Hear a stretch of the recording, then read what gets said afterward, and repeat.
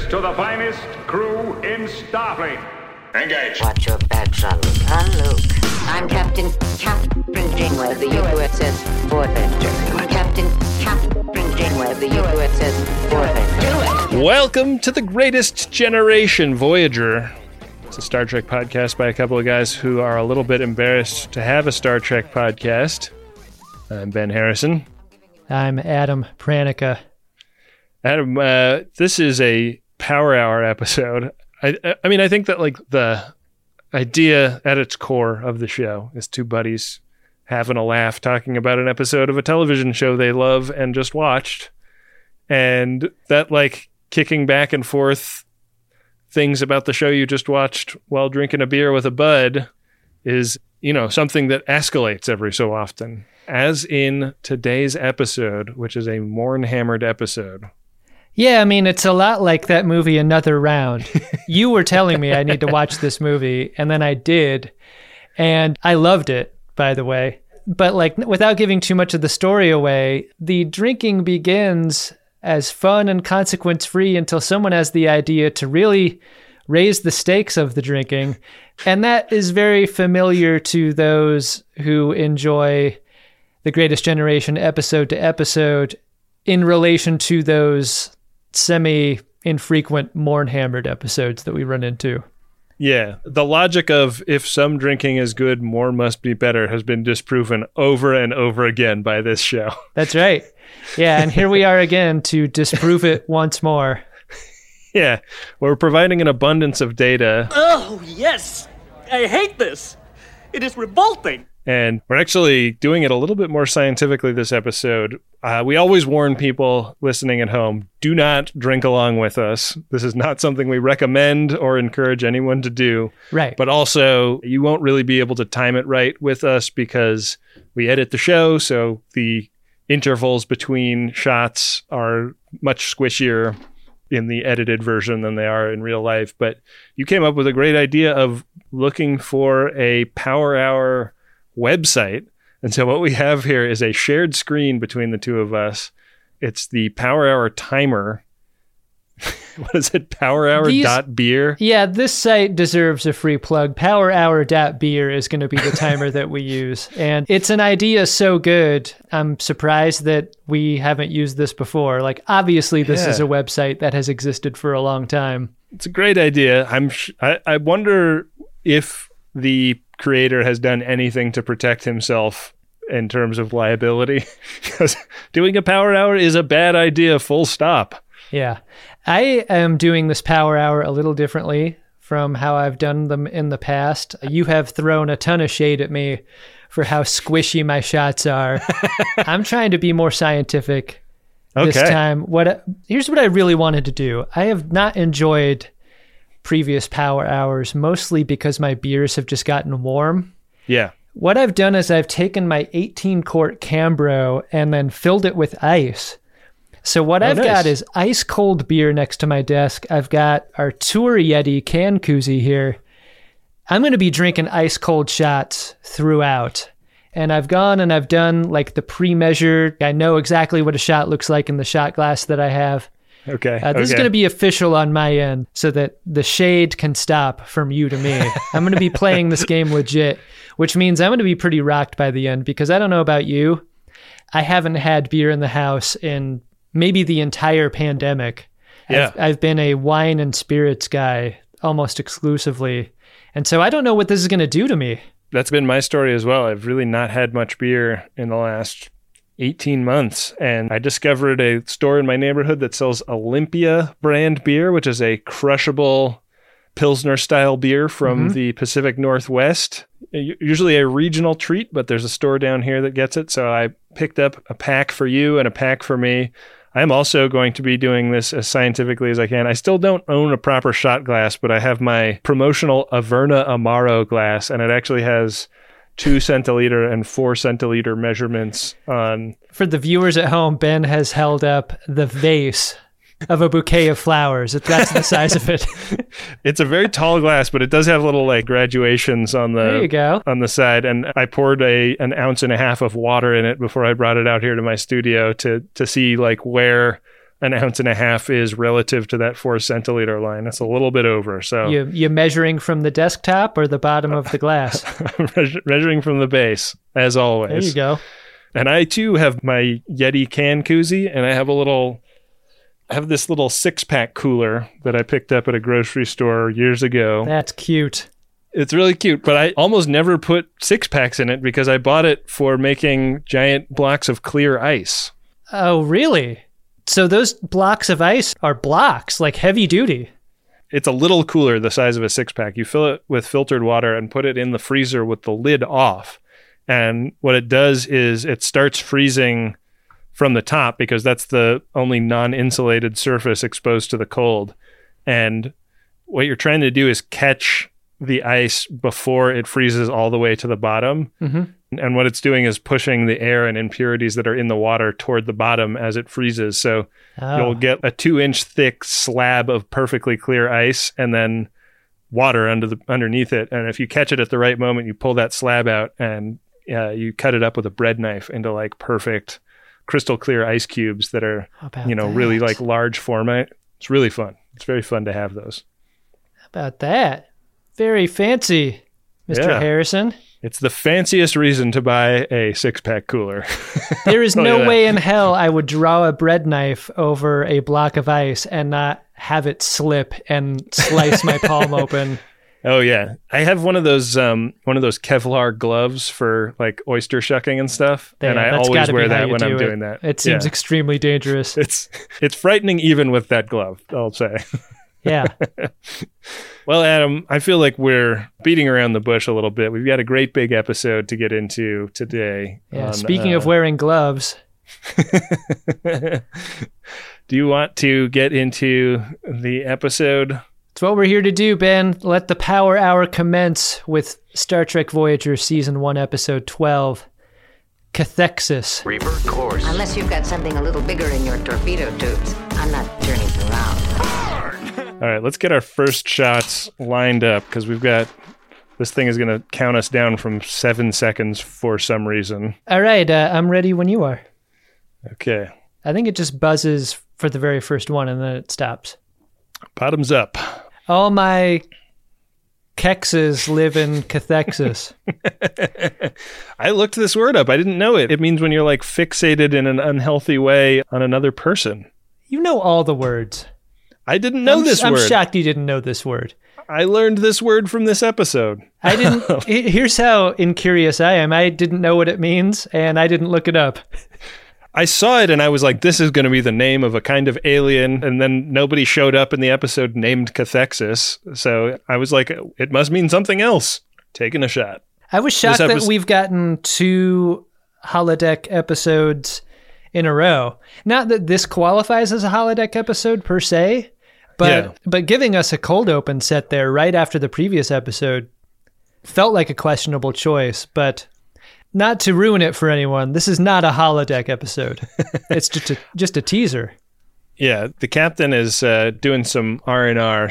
Her self-care takes the form of playing a governess in a sort of Bronte-like holo novel where it's a battle of wits between her and the head of housekeeping or something. They're sparring from the second Janeway walks in the front door. Did you get the sense that at first Captain Janeway was in this to do some power play? Like the captain goes and mops the floors in the Ancient England holo novel just to like feel that kind of way about things. I was expecting that to be her reason for being there, but no, like she's still the captain and she's going over the top of Mrs. Templeton here. Yeah, I kind of get the sense that she's going to get down with Lord Burleigh if she gets her way, and Mrs. Templeton kind of sees her as a threat to that end. Right. But Lord Templeton has really got that Burnside's facial hair going in a fun way. He looks like the kind of guy that would hide out in a magical candle. Yeah. In order to do all of the ladies in every generation of a family. Yeah, watch out for that candle. It's going to jack you off. Assuming that this gets to sex pretty quickly, I understand it, but I'm worried that Janeway's way of chilling out is just like getting in psychological combat with somebody. That's so intense. Yeah, this does not seem like a very chill program. But we don't get to interrogate its reason for being very much before Kim breaks in with a message. And by break in, I mean he doesn't identify himself or anything. He's there with news that Chakotay and Tuvok's shuttle is inbound, and it is extremely fucked up. I thought that this was kind of an interesting moment because Lord Burleigh has come in and introduced himself and poured himself a glass of brandy, but offered none to Janeway. And I was like, what the hell is Lord Burleigh's problem? But I never thought about it a single time after this moment. No. Because Tuvok and Chakotay are in a lot of trouble.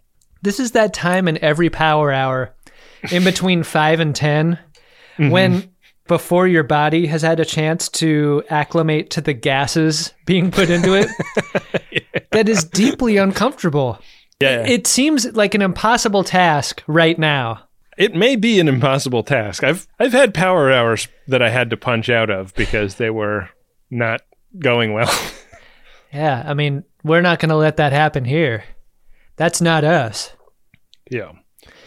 I felt like they set up a lot in that Hollow novel. Like the fourth floor is off limits and stuff. And like so much is set up that it's really amazing how much we don't come back to it. There's coffee in ancient England. I would love it if we never came back here. Like if this is a Delaney Sisters situation where I wonder whatever happened to the fourth floor. So Janeway meets her injured crew members in sickbay where Chakotay has a bunch of like fuchsia burn marks on his face. Yeah. And he is brain dead. And Tuvok is concussed, but in much better shape than Chakotay. Such an irony that Chakotay is brain dead in the same way that the writers of his character are. Yeah. What are you hoping for at this point, Ben? I know that you've watched Voyager. You've seen it a bunch of times. I haven't. But I have to admit, it's the middle. It's not even the middle. It's toward the end of season 1 of a Star Trek series. I'm ready for Chakotay to die. Give me the Tasha Yar treatment. Let's go back to the holodeck and see his weird hologram eulogize everyone else. Like, I'm openly rooting for Chakotay's demise at this point. I have terrible news for you, Adam. Well, that's a fun thing to think about going forward. Yeah, there's a lot to think about, Adam. And one of those things is that I'm already done with my first beer. How is that possible?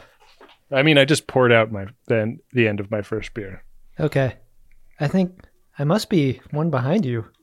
8 shots?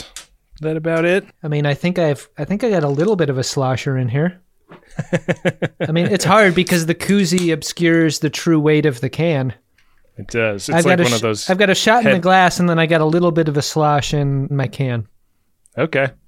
I think we're at about the same pace. I think we're closer in pace than we've ever been. At this point, I would be like a half a beer in, and you would be like openly ridiculing me. I'm doing shots that are closer to pint size. I think I told you during the last power hour we did that in college I was roommates with someone who did ice beer power hour against all of our light beer power hour. Damn. In a real fuck you kind of way. Yeah. This is also the roommate that woke me up in the middle of the night by almost pissing on me. What a weird coincidence. Did I tell you that story? I had a roommate that walked into our closet and thought it was the bathroom and pissed in there. This is evidently a very common thing. I mean, not very common, but like not unheard of thing. Okay, so the last shot just went in the glass. I have an empty can here. I'm reloading. I trust you.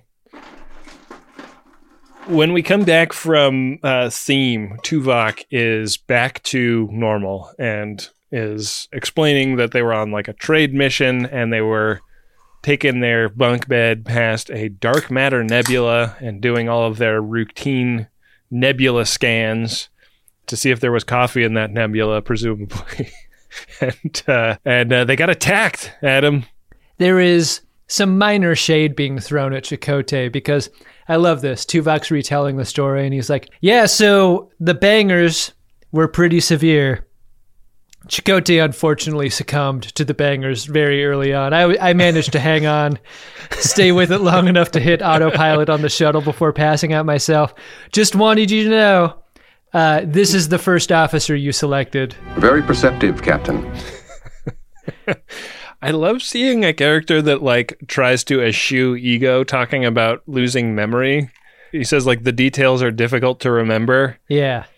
And I feel like in the mouth of any other character, that would be like a line that was like impossible to understand. Mm-hmm. Like people are never that sanguine about losing memory. Like it seems like such an emotional thing to lose track of. And I really liked that moment in this scene. They're trying to get to the bottom of this. There was some kind of energy pulse. It hurt both of you, but Chakotay way worse than you. What can you tell us about it? And Tuvok is not much help and is apologetic about that, but he's no miracle worker. Speaking of the loss of memory, there was a really interesting Reddit thread that I deep dove into not too long ago that was like, hey, if you were in a coma, what do you remember?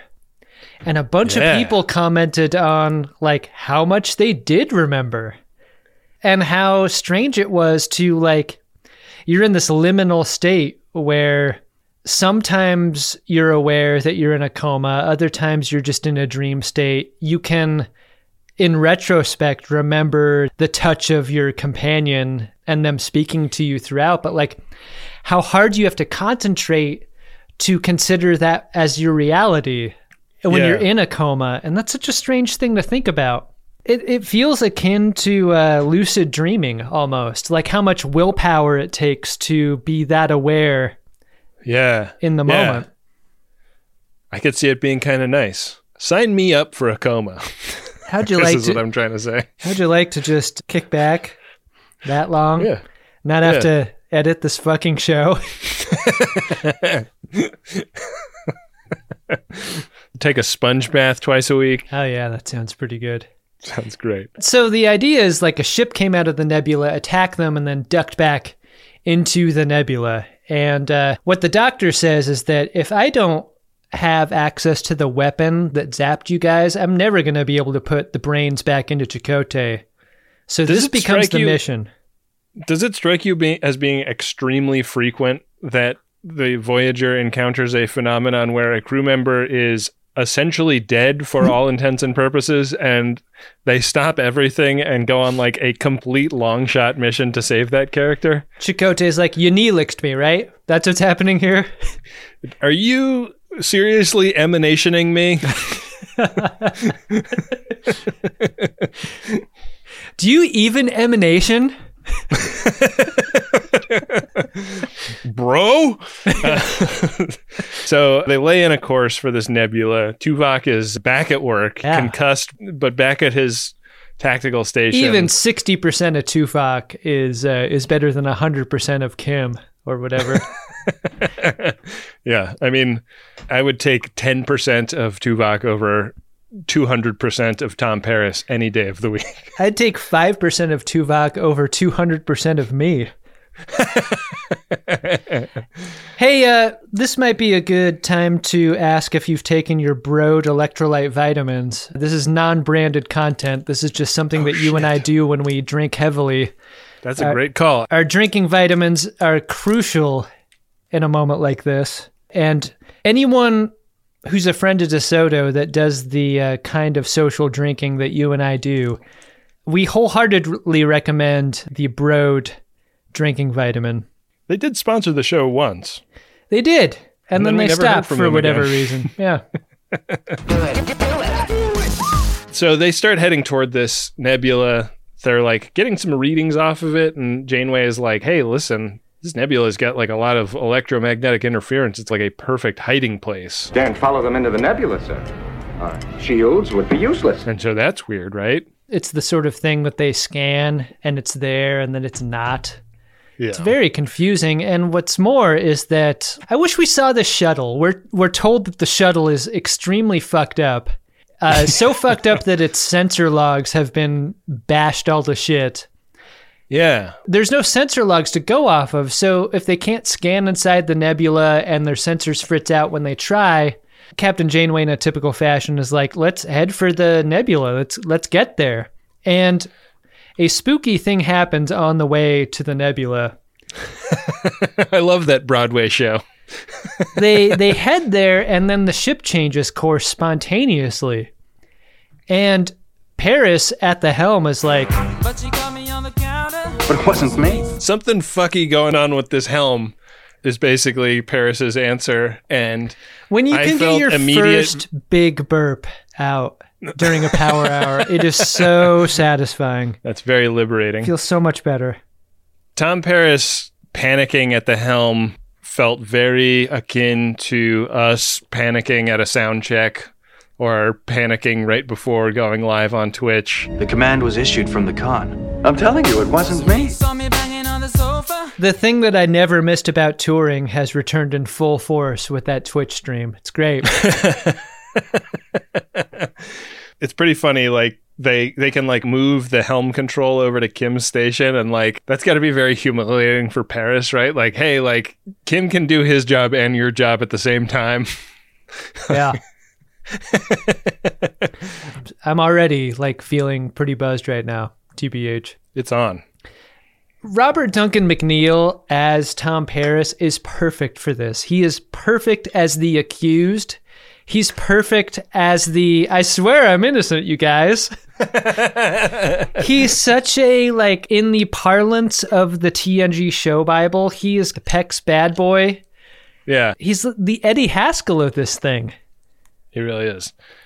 I feel like Robert Duncan McNeil is cool. I bet he's a great hang. That's the vibe that I get from him. And if there's ever a Star Trek Las Vegas again, I want to have a tiki drink with that guy. He and Garrett Wang have a Star Trek Voyager rewatch podcast. Yeah. And we should do like a piano bar dueling podcast thing with those guys. In the way that when we first started doing Greatest Gen, we punched up at Mission Log. Like, we should respect Knuckles across the way at them. We should get something going. Not a chance. We should give them finger guns. I see you. I see you guys. Yeah. So all this panic on the bridge is like, okay, we got to get to the bottom of whatever just happened with our helm control. Obviously, like, something is at play that is attempting to make us not go to this nebula, and we cannot tolerate that. But that's not the only thing that's going on the show right now, because down in Six Bay, we have pan flute-based medicine being performed by BLT over the slumbering body of Commander Chakotay. I saw a stone in BLT's hand, and I'm like, if the story of the episode isn't going to kill Chakotay, maybe BLT will. Yeah, is this some kind of like ritual stoning to death stone that a Klingon carries on them at all time? Shit is bad when you're rooting for the death of a character. And every episode I'm hoping for it.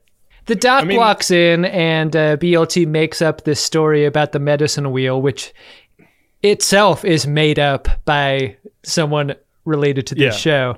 The Native American consultant that wasn't a Native American and made up everything that he said. We talk all the time about the quality of things on Star Trek feeling magical. Mm-hmm.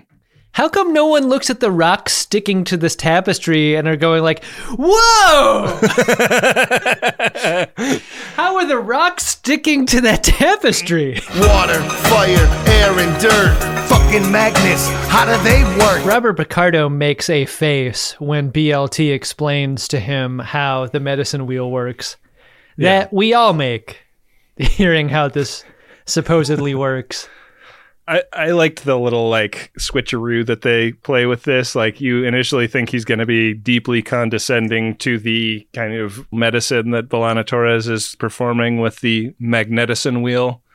But in fact, he knows all about it, and he knows where she's making mistakes in her performance of the rite and ritual of it. Right. The doctor ends the scene by telling her what he's working with isn't so much of a wheel at all. It's like a wheel that hit a pothole and then exploded. Like, Chakotay's mind is gone. There's just nothing there. Yeah. You don't want him to like end up in the Valley of the Antelope Women. That's a great hang over there. Yeah. he'd never come back. An extremely attractive locale. We cut to Kessa's quarters where she detects a presence. And then we cut to POV to confirm this suspicion. Yeah, we get kind of predator cam creeping around Spider Kessa's quarters. Someone here? And it's just a brief little scene. Like, it is set up and we don't really get any resolution. The resolution is her telling Neelix at work what happened. Neelix is like, I'm fucking at work. Like, why are you bringing this ladling my ass off right now. I don't have time to talk about presences. And this is the thing that got Neelix off the hook about, like, wow, Neelix should really believe women. Like, that isn't it at all. Neelix is fucking working. The jaunty chef hat that Neelix has replicated for himself is very aspirational. I love it. Hey, I got a question about this scene. Yeah. Is the walk fire real or effects? Because it looked like effects to me. It looked much brighter and glowier than it has in previous scenes. And if it's an effect, it's great. It's great if it's an effect. And and if not, I think they maybe like changed up the gas mixture or something, because it looked like, I mean, you don't want like really, really hot flames when you're working on a set with actors and hot lights and stuff. I want to say it has to be an effect for that reason. Like, you can't do 5 hours with that kind of flame on a walk on a set. When your actor is in a neoprene prosthetic that would fucking catch on fire in an instant if it was exposed to heat.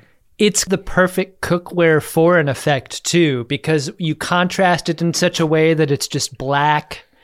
But there's something about the dimensionality of these flames and how they lick the wok that, like, it's great. It's really well done. The thing that makes me think it's not a special effect is the fact that that camera is pushing in on a dolly the entire scene. Yeah. And this is an era where that, like, object tracking technology just wasn't there. Yeah. Like, that would have had to been rotoscoped by, like, an amazing 3D artist. I think you answered it. I think it's real, and I think that's bad. I think they put Ethan Phillips in a ton of, like, really serious danger. When we do the Ethan Phillips interview, it's just going to be, how uncomfortable were you in that kitchen? Yeah. Most of the time. I guess this episode will come out one day before our interview with Mary Wiseman, but she has an amazing anecdote about Doug Jones in our interview on tomorrow's episode of The Greatest Discovery, when Doug Jones takes off the loaf. If you're not listening to The Greatest Discovery, you're missing... It's the phantom limb of The Greatest Generation. It's right there. Yeah. It's great. Coffee black. Make it yourself. I'm trying to help you see this as an opportunity to grow. Make it yourself. I feel like a quality of this episode several times, and this is a episode directed by Kim Friedman, who is very familiar as a Star Trek director. She directed a ton of Trek. Kim Friedman loves beginning a scene with a walk-by. Yeah. And there is what feels like a real contest winner opening the scene with the captain bearing an unfortunate resemblance to Stephen Miller. And I'm like, well, that's cool. That guy won the contest. He gets to deliver some dialogue. This guy's a real character. He's a real character, yeah. Pete Durst. Lieutenant Durst. Hilarious. Captain. There it is. You're corny. He's going to stick around. Lieutenant Durst is a going concern as of this episode. Star Trek does this sometimes. Like, you think a person is just walking through the scene, but they end up sticking around. And Durst is that guy because he talks to the captain, and then this is an important scene because their course changes again. And not only did their course change, they're locked out of helm control. Yeah. Harry can't drive the ship either at this point, and Paris comes back up from, he's been like running diagnostics all over the ship trying to figure out what happened at his station. I still can't find the problem. Wasn't me. I even had her in the shower. And he's saying, like, I've looked at every junction. I can't figure out what's going wrong. And they're like, well, hey, like, we just heard from BLT that you were walking out of navigation control. like a minute ago. And he's like, I like walked by it on my way back up here, but I didn't go in. Am I being accused of something here? She even caught me on camera. Like a chump. Like a chump. Like a chump. That was the drunkest pronunciation of any 3 words in the history of pronunciation. I'm really feeling bad right now. We're halfway through this thing. Feeling bad. Well, let's power through, buddy. After the commercial, they've isolated where the helm block originated. It's navigational control. Very suspicious things happening there. Paris seems to have been there according to BLT, but he's like, what the hell are you talking about? I super wasn't, according to me. And they're like, we don't really believe you. And so we need you to head down to 6 Bay and get your head scanned. He's sitting on the bio bed while Doc Holliday runs the medical tricorder over him, and he starts wistfully talking about Doc Brown. You can't make Doc Brown a character. That's the wrong name. You don't. We gotta go back, Tommy. Back to TNG. Back when you were a cadet at the academy. That's where it all went wrong, Tommy. You made a starship out of an Intrepid class ship? Well, I figured if we were gonna get stranded in the Delta Quadrant, we'd do it with a little bit of style. Things get very accusatory and defensive around Paris. And again, like I want to reiterate, Robert Duncan McNeil plays this great.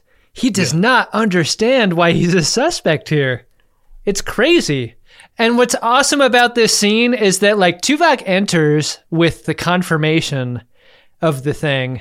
And then Janeway and Tuvok just walk away from him and leave him in 6 Bay. It's such an interesting mode for Robert Duncan McNeil because I feel like what he was cast for originally in TNG, and the thing that they liked about him was we're covering up the crime guy. Right. And I'm being falsely accused guy is not necessarily the same guy as that. Yeah. But he does great with both things. There's an Andrew McCarthy quality to Robert Duncan McNeil that I hope he would never feel like would be insulting. Like, this is a guy that they picked up in prison, and I don't get a whiff of prison off of him at all anymore. He's a likable everyman. Yeah. We should treat all ex-cons as likable everymen, you know? Back on the bridge, Durst starts the scene again, and Tuvok reports to Captain Janeway about a ship that attacked them. And I got very confused in this scene, Ben. Like, I do not remember a ship attacking them when Tuvok is describing this. Did I miss something? Were you already drunk when you watched this episode? What ship are they talking about? What attack? The ship that attacked the shuttle that he and Chakotay were on. They weren't that specific. They just talked generally about a ship attack, and I didn't think that it was about the shuttle. It was about the shuttle, trust me. So there's this ion trail that leads to the nebula, and that's the thing. Like, maybe we can follow this ion trail into it, and it's circuitous. And so the plan is to follow this path, right? Like, that's how you get in there. It's a dark matter nebula. You can't just... You can't do the Janeway thing where you just ram your ship into it. There is a bit of a dialogue problem here because he's like, check this out, Captain. I have evidence that shows a ship going directly into the nebula. And then it cuts to the close-up of the screen and the ship is like weaving it like... It's the stock photo of a sine wave. Yeah. If you or I were dumb enough to get behind the wheel of an automobile right now, this is the ion trail we would leave. How am I this drunk off of 3 beers drank this quickly? Like that's the vibe that I've got. You are really hammered right now. I don't like this. I don't like this much beer this fast. It's bad. It's a bad thing to do. I've been nervous all day about this. So the plan is to follow this path, but a banger gets dropped and Kim has only bad news. Yeah. There's a power drain across the entire ship and the warp core is offline. We cut to engineering to see what the fuck, and BLT has locked out the bridge, knocked out the power, and shut down the warp drive. What the hell, BLT? I love this moment because it changes the lighting strategy of the show for the rest of the episode. Like the power being knocked out puts the lighting in a different mode, and it's much darker and much scarier from here on in. Yeah. The music changes too in a delightful way. And the captain like raging into engineering going, what the fuck did you do to my ship? And BLT being like, I don't know. Like, Captain, you've initiated an emergency warp core shutdown. What? She's kind of like mirroring that same I didn't do shit thing that Tom Paris is doing. It's great. I love this. People believe they're innocent, but they're guilty. It's not something I've ever experienced. I believe I'm guilty even though I'm innocent. In Sickbay, the doc shows Captain Janeway the waveform of Paris's mind.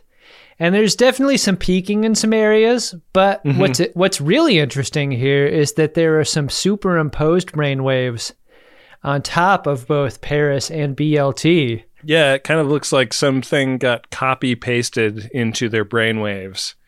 And these disruptions, these moments, I guess what the Doctor has is sort of the audition file for their brains. And he's like, when the ship changed course and Tom Paris said he didn't know what the fuck, something happened in his brain. Yeah. Something possessed him, basically. There's no way for the crew to be under a scanning implement throughout.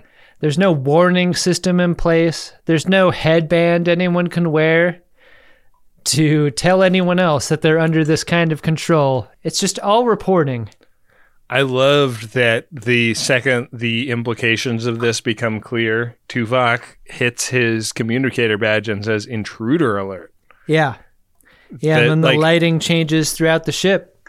Intruder alert has always meant a physical intruder in my mind, and he doesn't treat it like that. He's like, there's something on this ship that we can't see that we need to take seriously as an intruder. There's some music being played, perhaps, where you can't necessarily see the guilty party, and yet people are suffering. Guilty party is present and accounted for. I really like episodes like this, where there's just some off-screen power taking control. Well, I've got to get that platinum, get that lobe enlargement. One of the amazing things about making The Greatest Generation is getting to see all of the cool creative stuff that the Friends of DeSoto make when we do a Code 47 episode. People send in handcrafted stuff all the time, and they send in their books, they send in paintings, they send in crochet work. It's so cool. And I want a few more of you to have websites to direct us to in those letters. I want you to put your beautiful work on display for the world so that when we get to look at it, we can tell people where to go to get a look at it themselves. And you don't have to know anything about building a website to build a website these days, because you can use Squarespace. It'll look beautiful no matter what kind of device people are looking at it on. Hell, you can even sell stuff using a Squarespace website. Don't make your cool creative project Captain's Eyes only. Head to squarespace.com/scarves for a free trial. And when you're ready to launch, use offer code SCARVES to save 10% off your first purchase of a website or domain. A good time so often has a downside, doesn't it? Especially when it comes to stuff that you put in your birdie. We've all been hungover before. I mean, many of us have, I guess. Or we've had too much jazz in our gummy. And that sucks, right? Because you don't think about the time after the good time that you've been trying to have a good time. That's why I like Lumi Labs so much. It's the predictability. Through painstaking trial and error, I have found my perfect dose. It's what I can depend on when I could use a little more chill, a little help getting into a creative headspace, and I don't need to have too much fun doing whatever it is I need to be doing. And I'm so glad that Microdose is available nationwide. That means just about anyone can try it. To learn more about microdosing THC, go to microdose.com and use the code SCARVES to get free shipping and 30% off your first order. Again, that's microdose.com and the code is SCARVES. Back for another game. You know it. What's going on? Just one more week till Max Fun Drive. Hard to believe. It's been a heck of a year since the last one. We're now a worker-owned co-op. We raised $50,000 for charity last year. And we've added a bunch of awesome new shows. But do you think we're ready to do it again? Absolutely. Lovely new gifts are lined up. The episodes will be amazing. And wait till everyone hears the bonus content. Yeah, plus they know to go to MaximumFun.org/newsletter, so they're getting all the news. Oh, like that meetup day is on Thursday, March 21st. Then what's bothering you? Me? Oh, nothing. We're all set for Max Fun Drive to start on Monday, March 18th. I just didn't want you to see this coming. Check. What? Hang on. Most of the plants humans eat are technically grass. Most of the asphalt we drive on is almost a liquid. The formula of WD-40 is San Diego's greatest secret. Zippers were invented by a Swedish immigrant love story. On the podcast Secretly Incredibly Fascinating, we explore this type of amazing stuff. Stuff about ordinary topics like cabbage and batteries and socks. Topics you'd never expect to be the title of the podcast. Secretly Incredibly Fascinating. Find us by searching for the word secretly in your podcast app. And at MaximumFun.org. I've got to get that Latin not. Are you planning a heist? gold. Man, there's so much beer on my desk right now. I laid down a couple of cloth napkins, and I moved my keyboard far, far away. Yeah, from the recording situation. Nothing is in danger, but yeah, I wish I had a napkin down. That would have been smart. You got to put a towel down before recording Greatest Gen, Ben. It's so important. Yeah, this is recording Greatest Gen on our moon.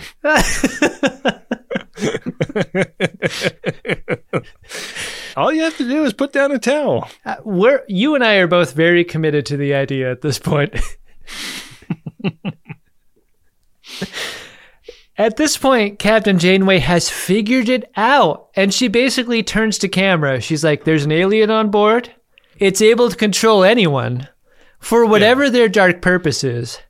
Yeah. And at this point, it's been all about preventing them from getting back to the nebula.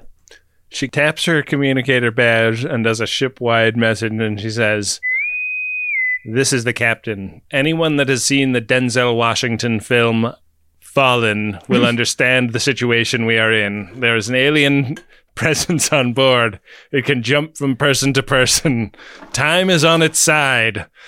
I understand not everyone has seen every Denzel Washington film, but I am here to tell you there is something to be gained from every film that Denzel Washington is in. If you haven't seen all of his work, I recommend the podcast Denzel Washington is the Greatest Actor of All Time, period. Captain Janeway has a very interesting idea as a result. Because the doc is non-corporeal and the rest of us are, maybe I should just put my command codes into it. Yeah. The doc is the data of this episode. Kind of a big couple episodes for Doc Holliday, huh? Like, he can't be possessed in the same way, so we'll put him in charge. Like, he's not the captain of the ship when she gives the command codes to him, but he's the failsafe. Like, he can countermand orders that are given by people that, if he suspects they are making orders under duress. Again, there is no choice to him. This is thrust upon him. Mm-hmm. And he accepts. Some people earn command codes, some people are born with command codes, and some people have command codes thrust upon them. Right. I feel like they downplay it in a very smart way, but this is a pretty major moment for his character. I gotta tell you, the choice of doing the podcast standing up, as I've always done, kind of a great decision during a power hour. Like, I can really feel it. I can feel the wobble. I'm going to feel the wobble when I get up. I pee sitting down. You pee sitting down? Yeah. Have you ever tried it? I've always done the podcast seated. Hey, buddy, when you're peeing all over your shoe, I'm learning something. This is a real bang-bang sequence of events because we cut from the doc getting this great responsibility to the corridor outside, where Kes stops Captain Janeway to say that they've confirmed her suspicion. And Tuvok is like, cool, like maybe we should meld about it. And Kes is like, yeah, I'm into that. Let's do it. It reminded me of one of my early works as a podcaster. Let's meld about it. Yeah, I love that show. So they head off to do their meld. Like, Kes agrees to the mind meld as fast as I would. Like, if I ever got to meet a Vulcan, I'd be like, can we mind meld? Can we mind meld? You and me, mind meld? And I'm sure that a Vulcan would hate me because of that. But you're like grabbing his hands, putting them on your face. Yeah, always. Is this doing it? I think I feel something. Do you guys feel something? Do you guys all, is everybody feeling something? Do you think a Vulcan is so aware of where their hands and their fingers are? Yeah. How careful do you need to be if you're a Vulcan when you take it out to piss or when you touch your own face to wash it or whatever? Like, can you meld yourself? You don't want to accidentally mind meld your dick. That will fuck your week up. What would happen if you melded yourself? I don't know. It's not good. It's probably not good. Here's the thing. Like, you and I have talked about this off mic before. Like, you never want the story of your death to be area man found. Like, neither of us want to be found. But no. I feel like if you're a Vulcan, you especially do not want to be found because you're going to be found with your hand melding with something you're embarrassed about. Yeah, that would suck. Area Vulcan found melding with cantaloupe. Area Vulcan found melding pie. Yeah. They head off together, and no sooner have they head off than Lieutenant Durst and Ensign Kim find them in a turbo lift, KO'd. Yeah. I love how they're in a pile. It's a very Star Trek to the Wrath of Khan kind of pile, where Kes has fallen gently onto the leg of a Tuvok. Yeah, I remember there was a school play I was in middle school where my character was killed, and I had to, like, in dying, I had to fall over the body of a girl in my class, and I was so nervous about being in, like, physical contact with a girl at that point in my life that it was like I could not sell that death at all. Like I was like planking over her, like the yoga pose where I was like holding all of my weight on my elbows and my knees while appearing to have collapsed over her body. Yeah, that's tough. That's a tough spot. Yeah. How do you do that as a middle schooler? How do you do anything as a middle schooler? You don't. You really don't. Yeah, you can't. Yeah, it's impossible. They're both KO'd. Kes is in a coma, and God, this is getting gassy at this point. This is pretty rough. Hey, 52 shots in. We're near the finish line. We're getting close. We're getting close, buddy. How many beers do you have dead on your table? I've got 3 dead cans, and I'm working on the 4th into the shot glass. What the fuck? I have 5 dead cans. What? How is that? Are you doing ounces or ounce and a halves? Ounce and a half. Did I measure wrong? Am I fucking myself over? I think your glass is fucked up, man. I thought it was like 5.5 beers in a power hour. I mean, I plan on drinking 5.5 beers on the show, but I'm telling, I know I've dropped a couple of shots. Like the buzzer isn't buzzing. I'm talking, which has skipped me some beers. I'm positive I'm behind you. We're like right at the halfway point in this episode too. It's a fucking mess. This is bad. This is a bad episode. I think that if Kes had been dressed as Spider Kes, here comes the Spider-Man, she would not have been in a coma. Did you know that the actor who plays Lord Burleigh is named Michael Cumpsty? Do you know that we have edited 20 minutes of Michael Cumpsty content out of this episode? Do you know how hard it was for Michael Cumpsty? I thought you wouldn't bring that up again, Adam. We talked about this at the end of the Cumpsty run. When you're born Michael Cumpsty, you can only be an actor. You can only be an actor whose job it is to end up as a punchline on a bad Star Trek podcast. Yeah. Michael Cumpsty, a lifetime of name disparagement. I respect him. Yeah. So some pretty rugged shit has happened to Cass. When they find them, her neck has like a pretty obvious bruise on it. And when we come back from commercial, we're in a McLaughlin group. Issue 1. A dark McLaughlin group where the lights are not on in the observation deck, and they are talking about what happened here. And Tuvok is present. He's fine. He's again fine. Like this should be suspicious though. Like in that turbolift pig pile, he's fine. He goes right back to work.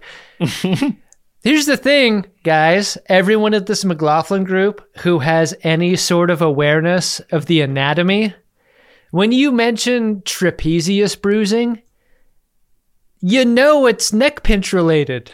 I wrote down Vulcan neck pinch 5 or 7 minutes before it came up in the show. Our friends of DeSoto who were in the Jim Shimoda group, spelled with a G, they know where the traps are. Those are our trap queens and kings. Hell yeah. They know exactly what's happening here. And let me tell you something. Cass not doing the shoulder shrugs in the gym in order to get trapezius pain. Yeah. This is clearly a neck pinch related situation. Oh, no, stupid. You got it much too high. It's down here where the shoulder meets the neck. Objection noted. We'll do this without you. Do it. This is a great Dark McLaughlin group, as you've mentioned, because the paranoia is on full display. I love it. Yeah. Kim goes silent for a minute. He's like lost in a reverie, and it's like a fucking Tarantino scene. Like it's guns out, everybody is pointing dustbusters at each other and tricorders at each other. I love this moment because it's so benign. Kim actually does just stop and think about the situation, and it gets phasers drawn on him. If every time I stopped mid-conversation or just went off into my own mind world with anyone and was in danger of having a phaser drawn on me, what were you doing just now? I would have been killed 20 years ago. You definitely wouldn't have this podcast. Yeah. Most of the editing on the show is when Adam just goes off in a fugue state for a few minutes. Yeah, happens all the time. That's where you load up on your jokes.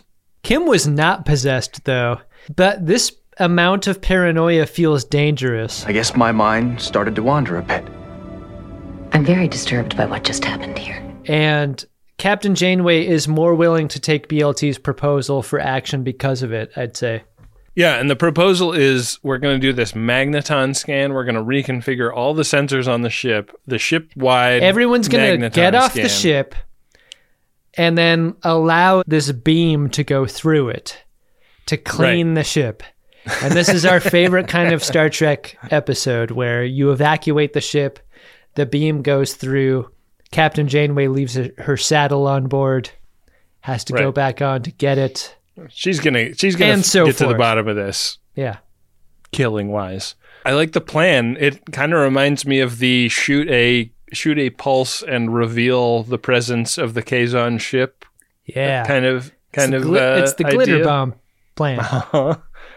And so that's the plan. And the meeting breaks up, and we cut down to 6 Bay where the doctor is working hard on Cass, and Neelix is down there working out his theories about Ensign Parsons, who ordered his Pajuda cold. Ensign Parsons is always getting his Pajuda hot. Yeah, that his actions are suspect. The theme of paranoia is being explored via the character of Neelix here. Right. And is Pajuda a real thing? I'd never heard of Pajuda. I don't know.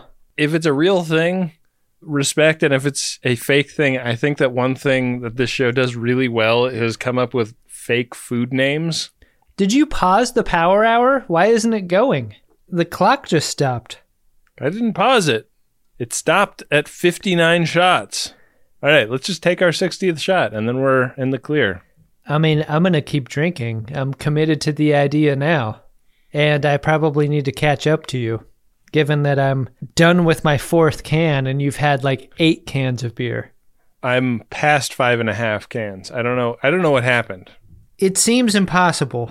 And yet, if you've ever listened to a Power Hour episode, you know that I find a way. Every time. I find a way to fall 2 beers behind of you, Ben. Adam finds a way. Well, there it is. Why aren't we using the buddy system at this point? We're aware in the universe of the episode that there's an apparition going into and out of people, telling them to do things on their station that can be destructive or dangerous to everyone else. And yet, like, Tuvok is walking around the station wearing a dustbuster alone, going places like Six Bay. Well, the big problem I had in this episode is that they didn't all lock up their guns early in this situation. You got to do that, I think. If anybody can be possessed by this thing, put all the guns in a 36-hour gun locker or something. If the command codes are worth giving to a holographic party, you got to take the weapons off the board too. That makes sense, right? It does. And like when Tuvok walks into Six Bay, it's the first time. And what a great scene would that be, Ben? Giving the command codes to the doc, locking up the weapons. Yeah.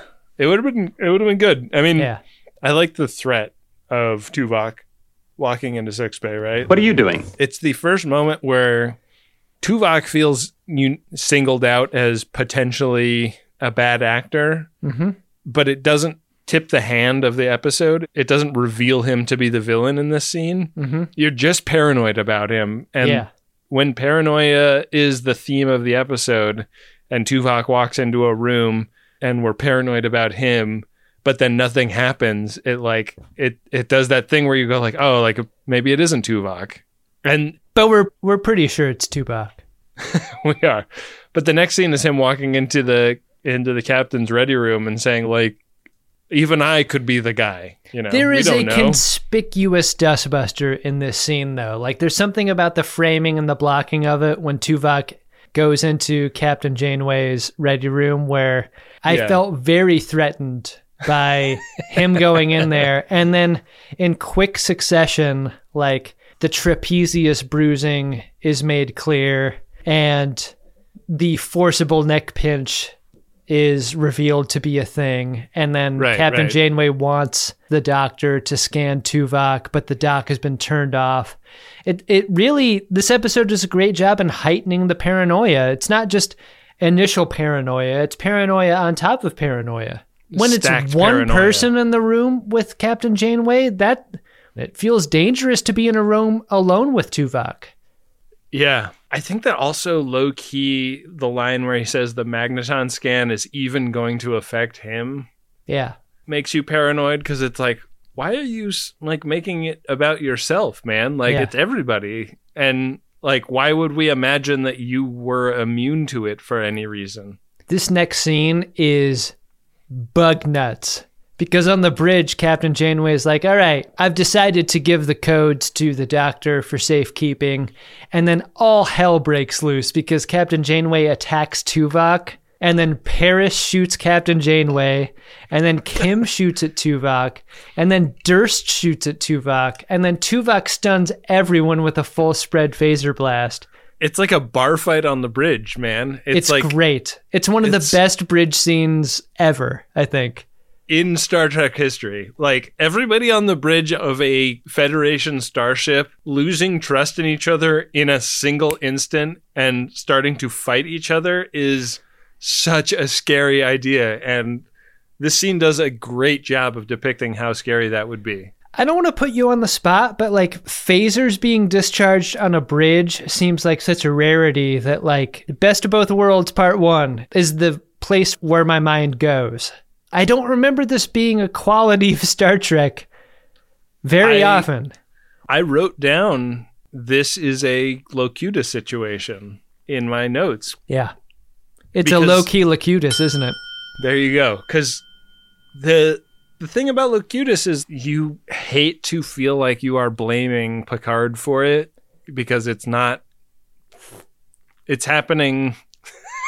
That was such a gross noise. Yeah, I'm just going to take it off the lip there. Yeah. Take it. I'm going to take that sip of Oli off the lip. No one should listen to this episode. This is terrible. It's terrible, but it's like we don't have a choice. The game tells us what to do. Yeah. You're thinking about, does Tuvok have any agency in this? Did he do it? Like when Janeway punched him, was she the bad guy or was he the bad guy? That's such a great point. Is it Ghost or is it Tuvok?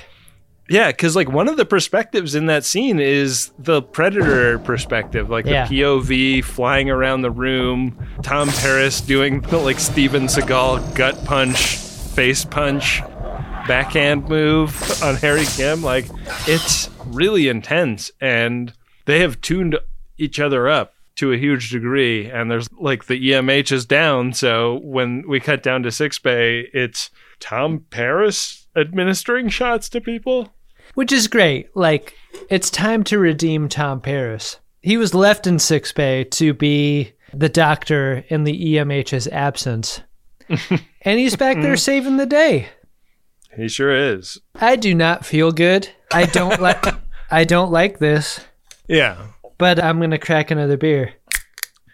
Crack the beers, dude. I have a full 6-pack down at this point. This sucks. I just cracked my 6th. I don't know how I fell so far behind. I don't really understand that part. I'll tell you how. I talk too much. Yeah, you did too much talking. A little less of me would really benefit the show at this point. Our course is locked in. Good. Listen to me very carefully, because I'm only going to say this once.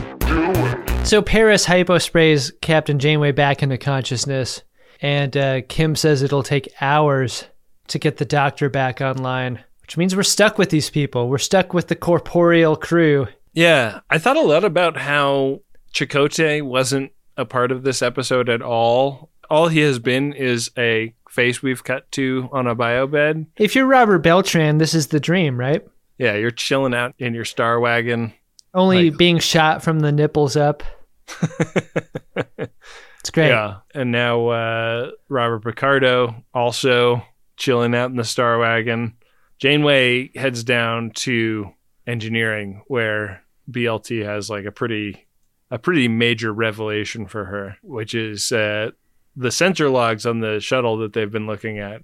They thought were destroyed in the attack, and in fact were deleted intentionally. Because someone erased it from the archive memory. The realization is that there was no other ship. No other ship, and that Why means... would Tuvok lie? Tuvok has been talking bullshit this entire time. Yeah, and what's great, this is one of the best scenes in the episode. Tuvok, in this moment, is like, hey, I've got a route to suggest to the nebula. But because paranoia is at an all-time high, aided by the coincidental report of Kes's neck pinch, no one wants to follow this path into the nebula. No one wants to listen to Tuvok. What the fuck, Tuvok? This path seems sus AF. And Harry's put in the middle of this, because Harry, like, the con has been given to Harry. And, like, unlike being put in between the Delaney sisters at the same time, this isn't pleasurable at all for Ensign Kim. He's in between Tuvok and Captain Janeway. This is when Tuvok shows his hand. He pulls out that wide beam phaser. He explains it's on kill. Wide beam kill setting. Great setting, Tuvok. When you absolutely, positively got to kill every motherfucker in the room, except no substitutes. We've already seen what it does earlier on a stun setting. Like, all you have to do, you don't even have to aim it. Yeah, you just hold it up over your head. And... It's Bluetooth instead of old remote control technology where you have to aim it at the TV. Mm-hmm. This time you just have to, it just works in the Apple parlance. It just kills. Yeah, all it does. It just, boom, pops to life and works. So, like, the entire crew of the bridge, aside from Tuvok, are, like, off in a corner under the threat of this wide beam set to kill phaser. And he walks over to Kim's console and sets their path. Yeah. And they start flying into this nebula. Everyone's gathered in a hostage situation kind of way, which allows them to, like, kind of whisper to each other, sotto voce. Yeah. Kim tells Captain Janeway that I'm picking up some kind of energy pulses in the nebula, highly coherent with a biomatrix. And they're headed toward them. And this is the moment in the episode where Tuvok says, I am Komar. I am a Komar. There are other Komar in there. We're going to go get them. And the whole idea is, like, the brains that you took from Chakotay, and I'm going to be honest, not very satisfying for anyone involved. The promise of the rest of the brains on this ship is what I'm heading toward. I'm hoping to bring these brains to the Komar for feeding. And we cut to engineering, and a ghost is floating towards BLT. BLT hits a couple of keys at her station. Warp core ejected. What? My warp core's gone. No more warp core. He took it out. Yeah, they're going to thrust her around like a bunch of bums. You can't get around space on thrusters only. This is terrible. Thrusters are what you use in and around a starbase. Thrusters are for chumps. Thrusters are the caution lights of starships. Yeah. You're hitting the triangle button. You're hitting the hazards. Voyager's hazard flashers are on from this point on.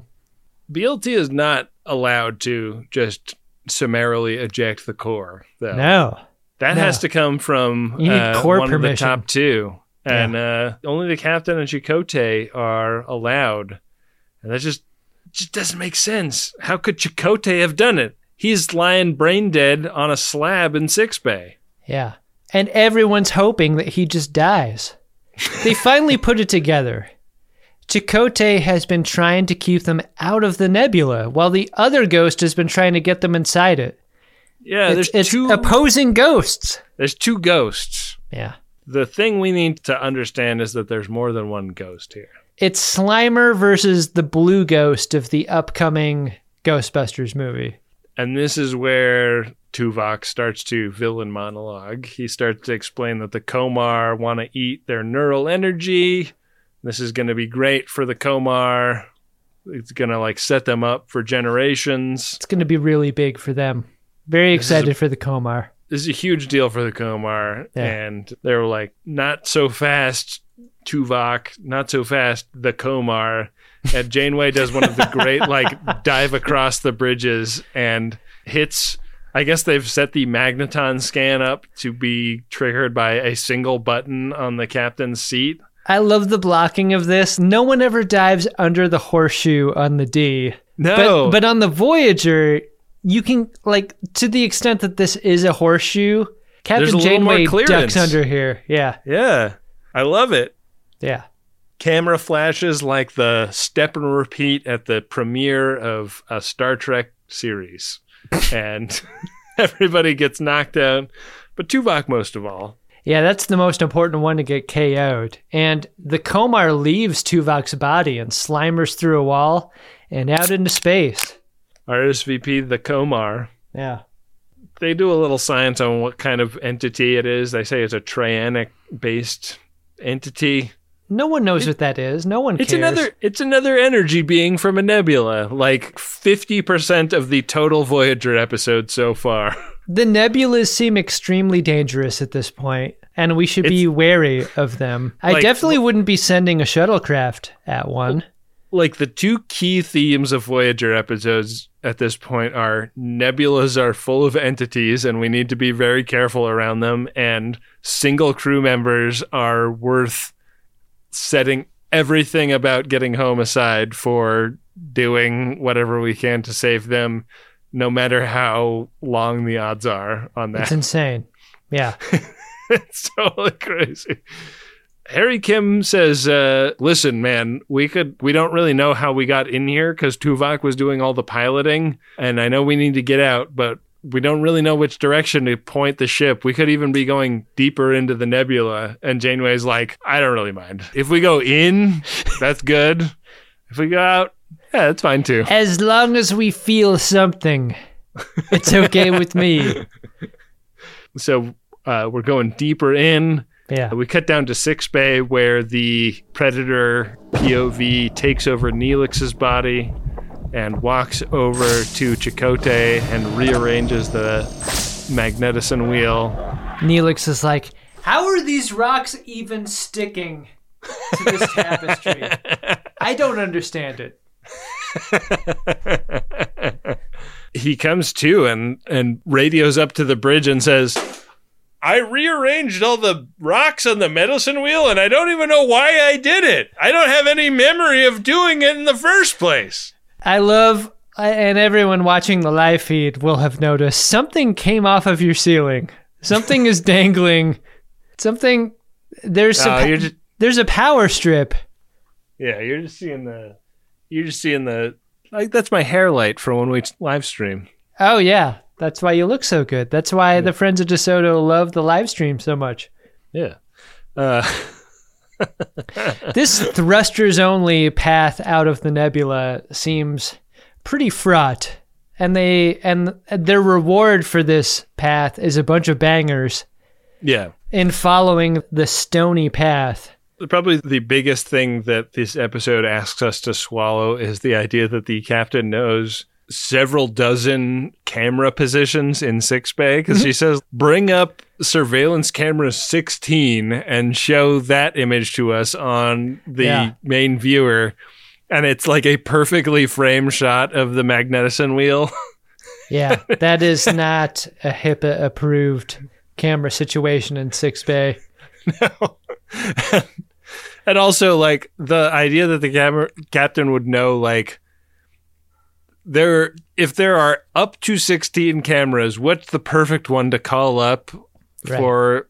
Give me a break. But what they realize is that the rocks have been arranged in exactly the right positions to map onto their star charts, and that gives us a path out of the nebula. Yeah, and it's like your classic: the Death Star is exploding, and we got to get the Millennium Falcon out into space before it happens, kind of a situation. The aliens are attacking the shields. It's such a chill version of that, though.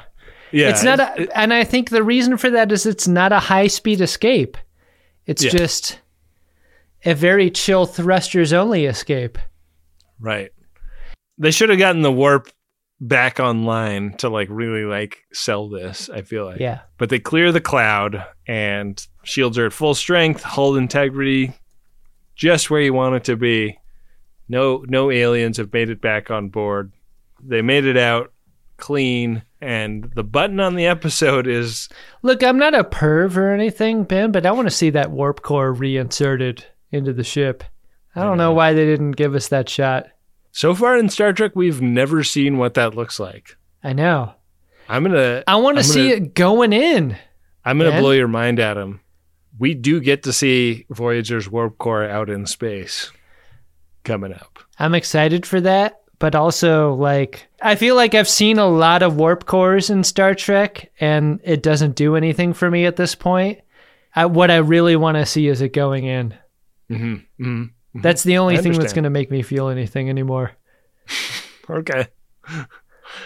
That is all described in a captain's log, and what is also described is, we just worked Chakotay's mind back into his body. Like, that presence that was POVing around the ship was Chakotay, and he back. How can you ever trust him again, is my question. I don't know. How can you ever trust Tuvok again, either? Yeah. Tuvok has had some trust-shaking moments already on the show. Chakotay has now. They should have had to give him over. Take his body. Let us go. Seems like a fair trade. Wow. Your impression of Janeway gets better and better. Take his body and let him go. There's coffee in that corpse. He describes this, like, phenomenon of being a floaty, disembodied presence. Oh, hold on. I have a bit.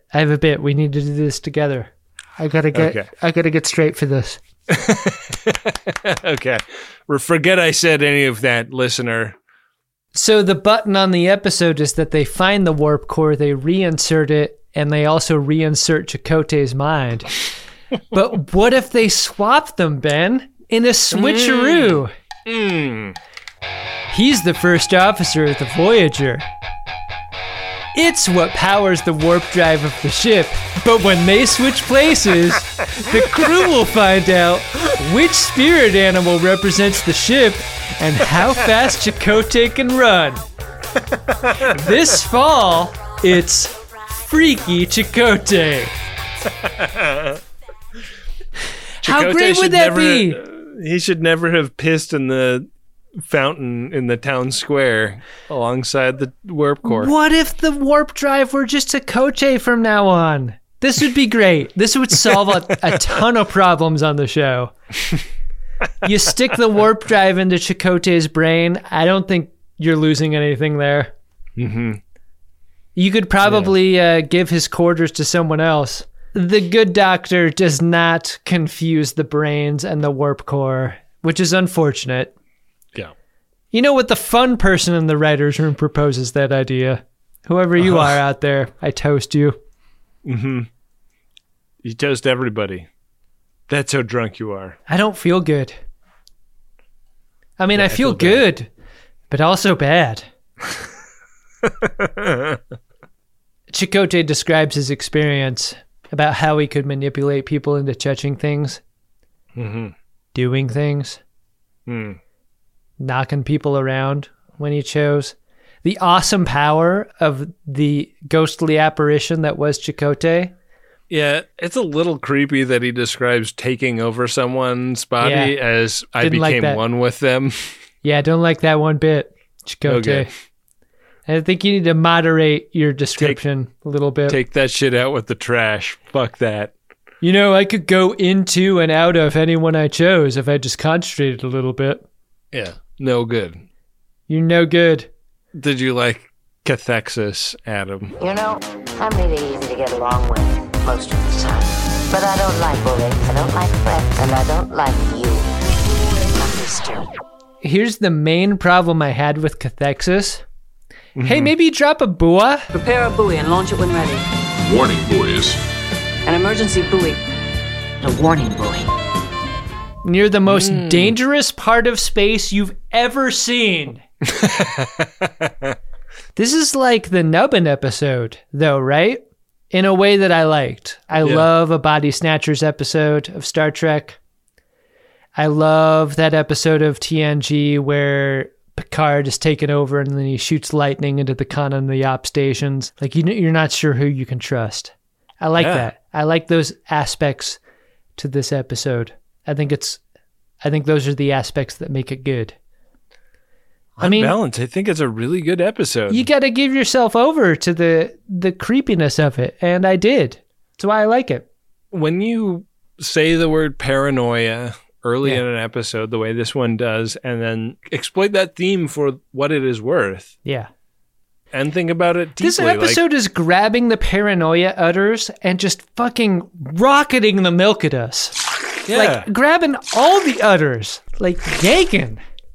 And like when you're like galaxy braining this episode and thinking back on the fact that Ensign Kim was like lost in thought and it was Tuvok that was actually the first person to stand up and point a phaser at him, you're like, oh fuck, like the paranoia was being developed in a way that like was designed to manipulate but designed by the bad guy to manipulate. Right. And like that is super well done. I think that it's also like classic Star Trek when Janeway is like, hey, like you didn't need to like steal our ship and try and steal all of our mental energy. We could have just tried to help you and find a way for you Can't we negotiate in a way where we give you Chakotay and then you allow us to go free?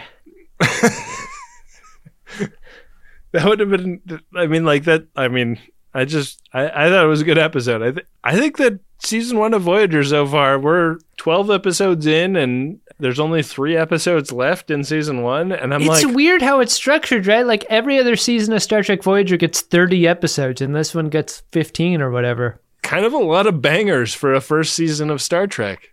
I like it. Good job by them. Look, the only misstep so far has been not killing Chakotay. Well, Adam, this is an episode of the show that is happening during a Max Fun Drive, and we would usually cut to a Priority 1 message right now, but instead, we're going to cut to another pledge break. Priority 1 message from Starfleet coming in on secured channel. Need a supplemental income. Supplemental income? Supplemental. Supplemental. Yeah, it's extra. The interest alone could be enough to buy this ship. I'm Captain Janeway of the USS Voyager. Captain Janeway of the USS Voyager. I can't believe how sober we sound for this. Adam, I got a big question for you. What's that, Ben? We're very drunk. Oh, yeah. We're deep at the bottom of an Olympia beer can. I'm lost in a nebular. But did you find any Shimoda that were drunker than you in this episode? Incredible. Drunk Shimoda! I'm going outside the show and I'm giving my Shimoda to Tim Russ. Tim Russ gets to play all the angles here in this episode in what has to be a very satisfying way for an actor. Yeah. I think he does really great work here. In a way that, like, I don't know, if you're a Vulcan, it must be hard for other characters to feel any differently about you than normal. But there's a quality about the Tuvok character in this episode that is very suspicious. Mm-hmm.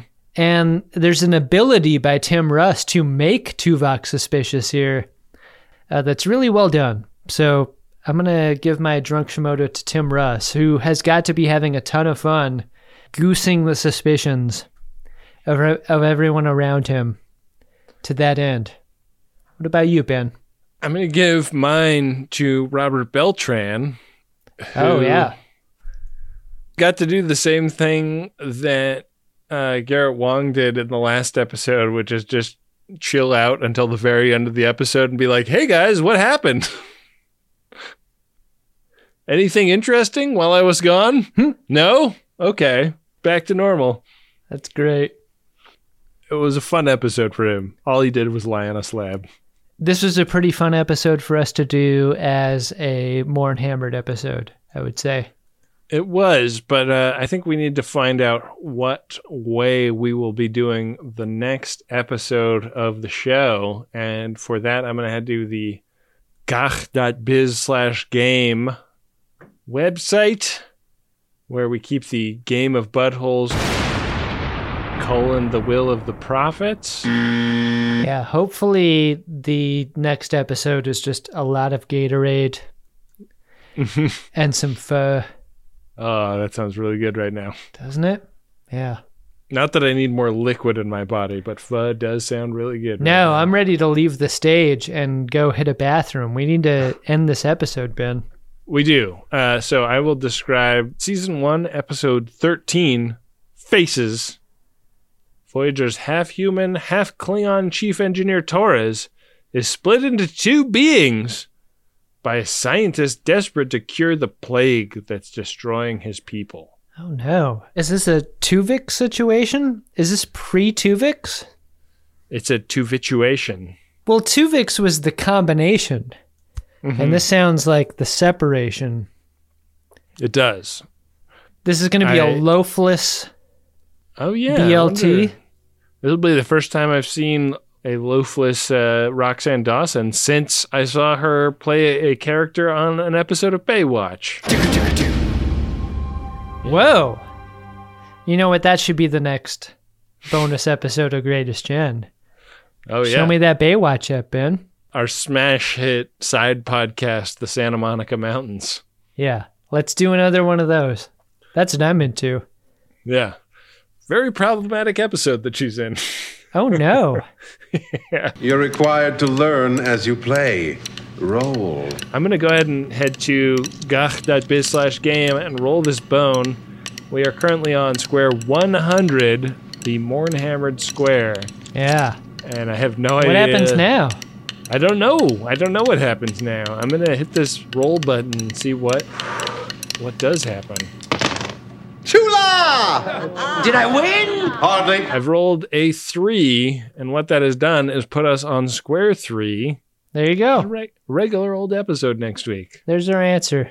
We're gonna be stone cold sober for the second week of the Max Fun Drive. What a relief. If you're listening to this during the Max Fun Drive, head to MaximumFun.org/join. And if you're not listening to this during the Max Fun Drive, head to MaximumFun.org/join.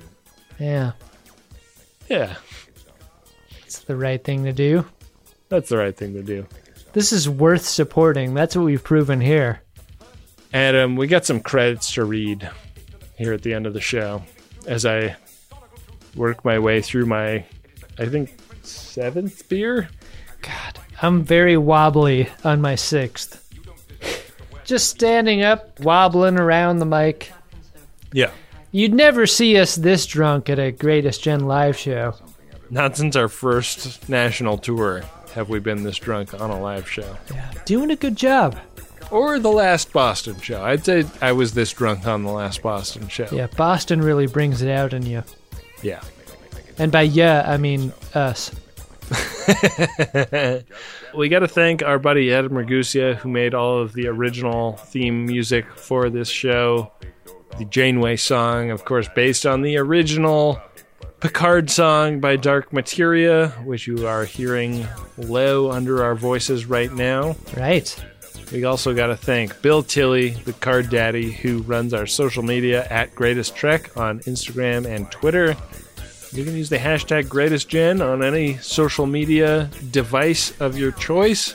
And we encourage you to join the Greatest Gen groups on Reddit or Facebook or the drunkshimoda.com Discord, and check out greatestgen.wikia.com to take a forensic look at the origins and development of all of the idiotic running jokes of our show.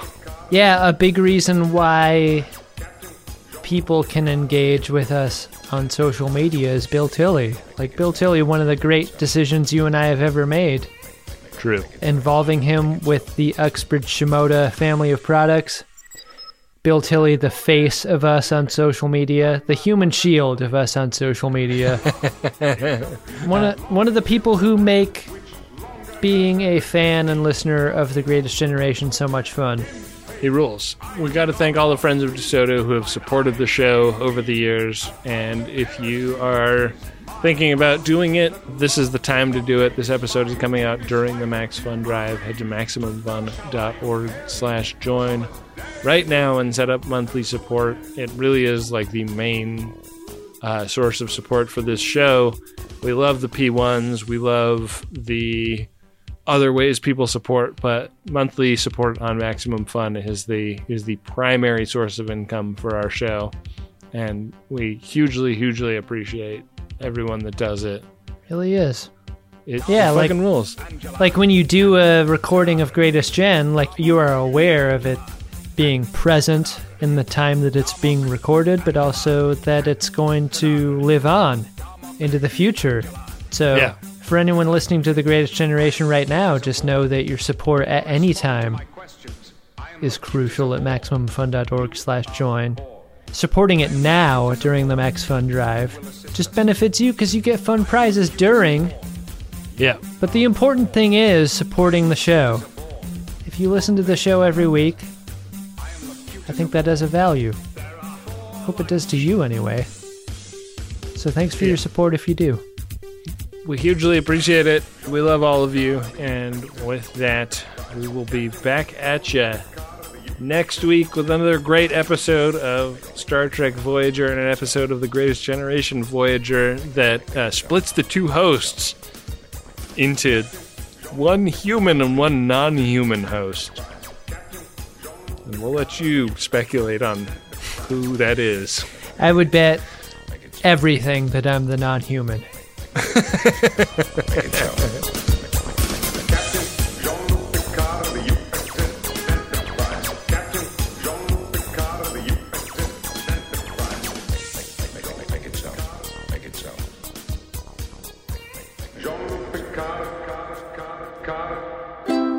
MaximumFun.org.